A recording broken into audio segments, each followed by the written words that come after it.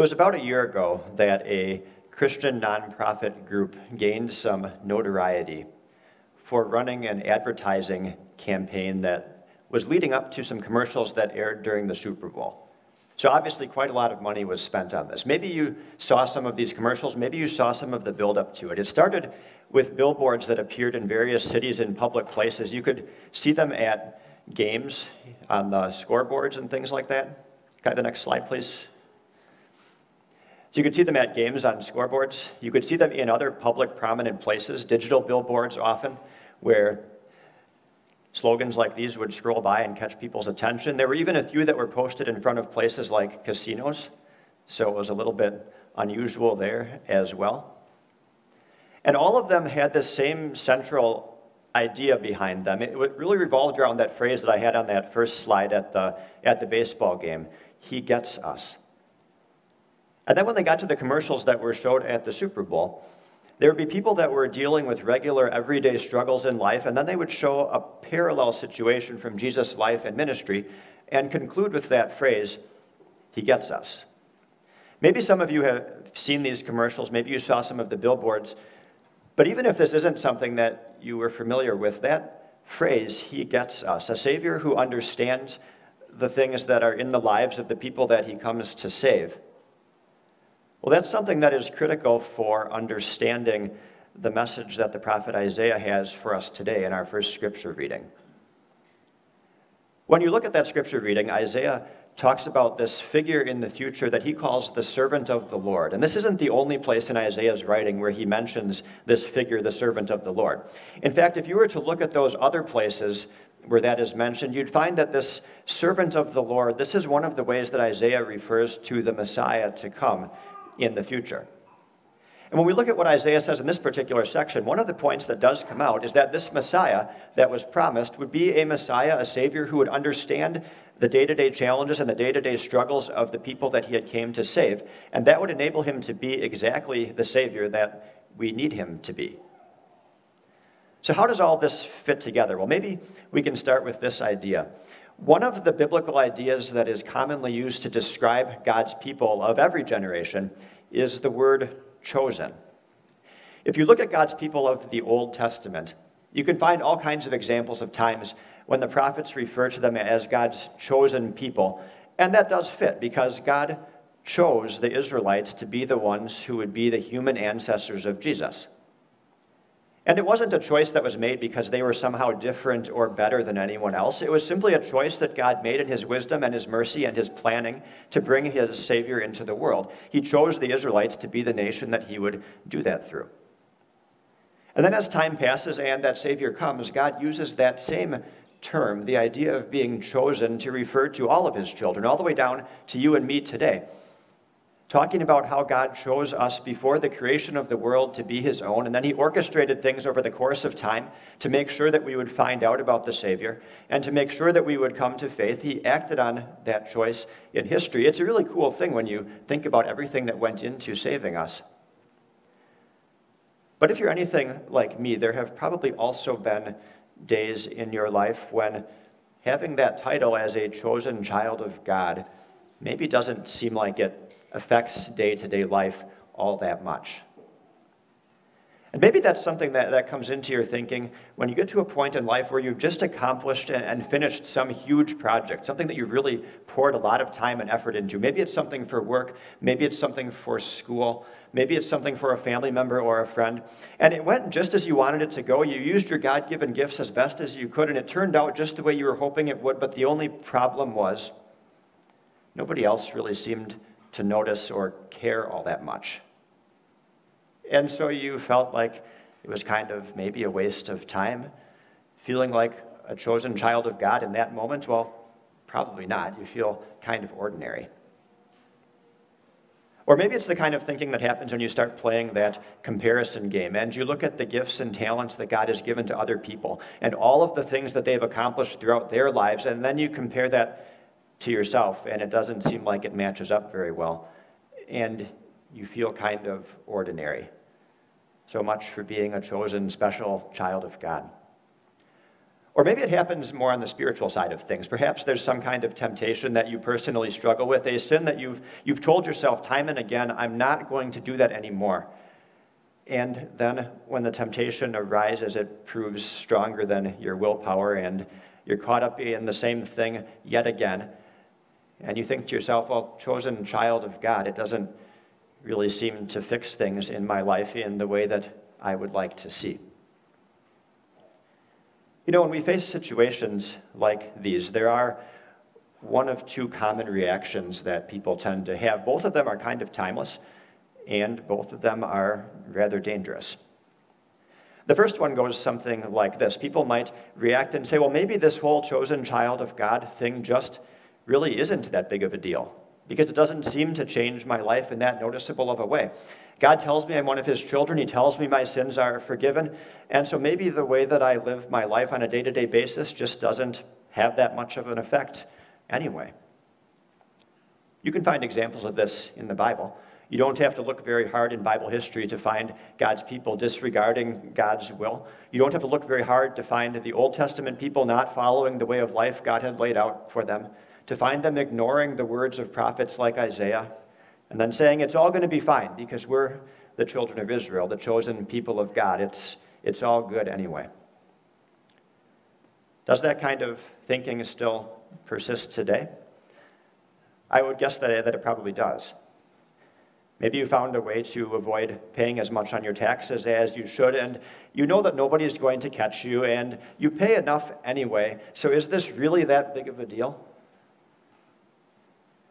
Or maybe you've gotten into the habit of drinking a little bit more than you should, but you never get in a car and drive, and so nobody actually gets hurt. So does that really matter? Or maybe it's something that happens in a relationship between a boyfriend and a girlfriend, things that should not happen until marriage, but you love each other, so is it really that significant? Whatever the example might be, the temptation is still there today for us to say, oh, I'm a chosen child of God. I'm not going to achieve perfection anyway, no matter how hard I try. Jesus forgives me, so maybe it doesn't really matter. It's all good. And I would ask today, well, is it really all good? I think you know as well as I do what the Bible says about that kind of thinking, calling it hypocrisy. The status as a chosen child of God is something that we have, but it's also something that could be lost, that could be thrown away.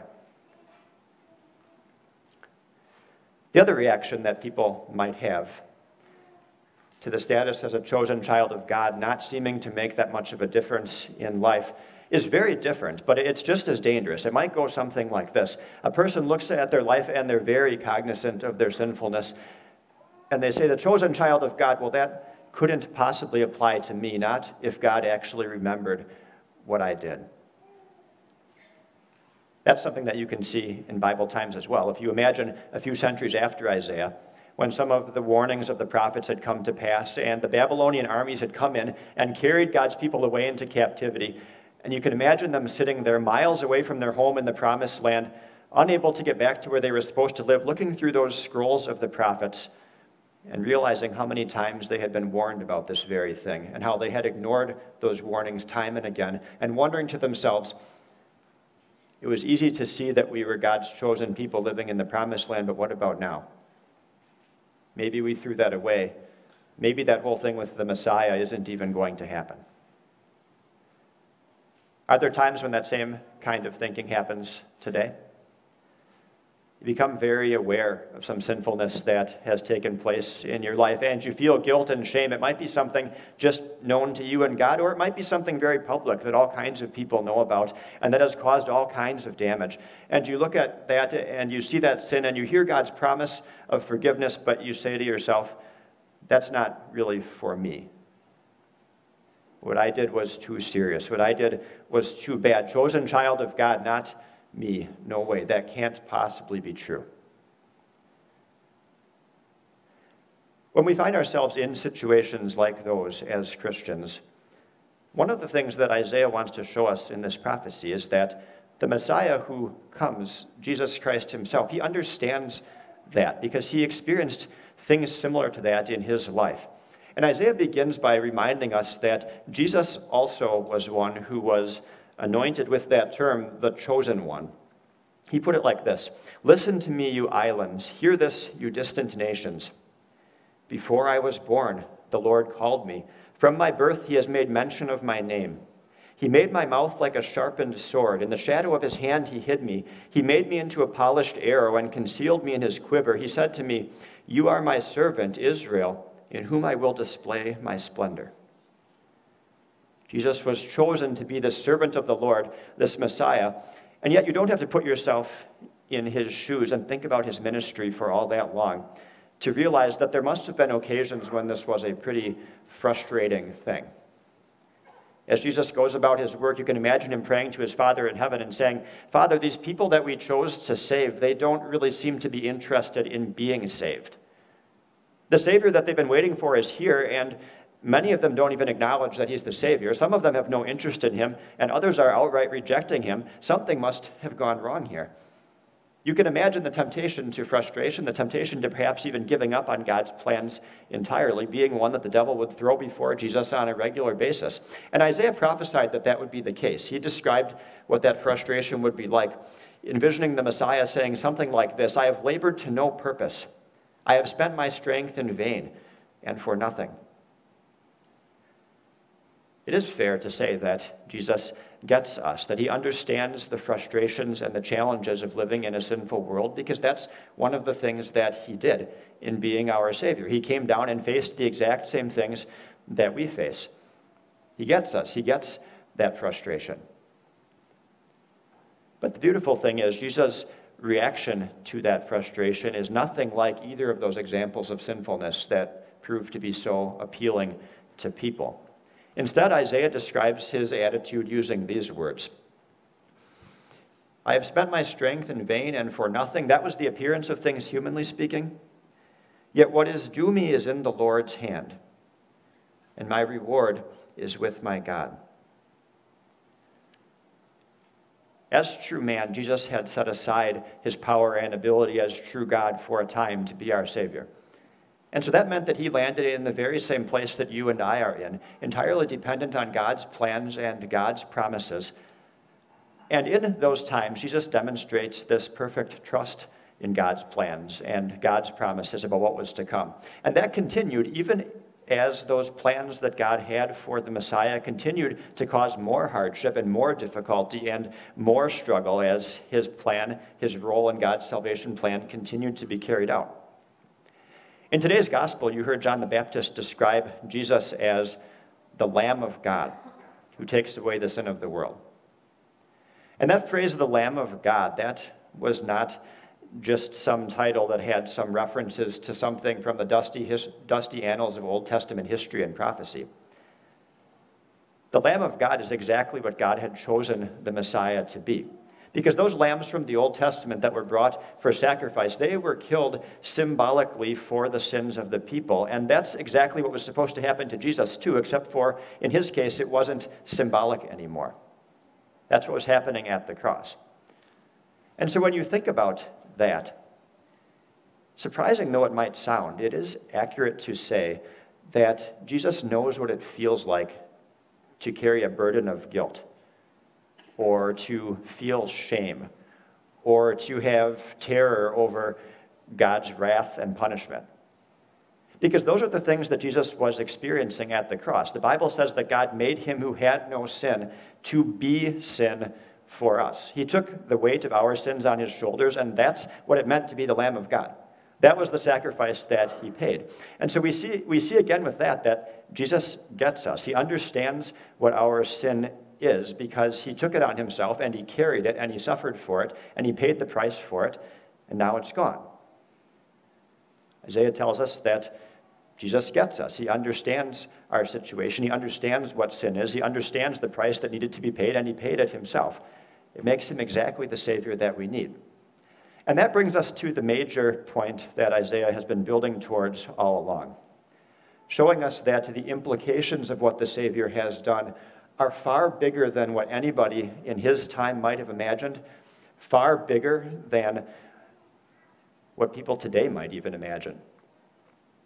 Isaiah says this: "And now the Lord says, it is too small of a thing for you to be my servant to restore the tribes of Jacob. and to bring back those of Israel I have kept. I will also make you a light for the Gentiles, that you may bring my salvation to the ends of the earth. In other words, God's plan for this Messiah went far beyond those people of the Old Testament. It went far beyond saving those who were in captivity and bringing them back to their homeland, although God would keep those promises as well. But that was too small of a thing. God wanted to save his people not just from the hands of their enemies, not just even for they themselves, but for the purpose of sharing this salvation with the entire world, with the Gentiles, with all of the other nations. Jesus wanted to offer that salvation to everybody who lived, everybody who has lived, and not just salvation from some difficulties here in this life, but salvation from this life, from this world entirely, to live with God forever in a place where all of those frustrations are gone. That's what God had in mind. Something that was a bit bigger than anything that people back then had imagined, and maybe something that is a bit bigger than you and I even think about when we think about what the Savior does for us and what this means in our lives. Because what happens with those feelings of guilt and shame that we have over our own sins? What happens when we recognize those times when we have sinned, perhaps even on purpose, and perhaps not really caring that much in the moment? Well, the work of the Savior means that all of that is forgiven. It's paid for. Jesus took it on himself and he suffered for it. But it also means so much more than that.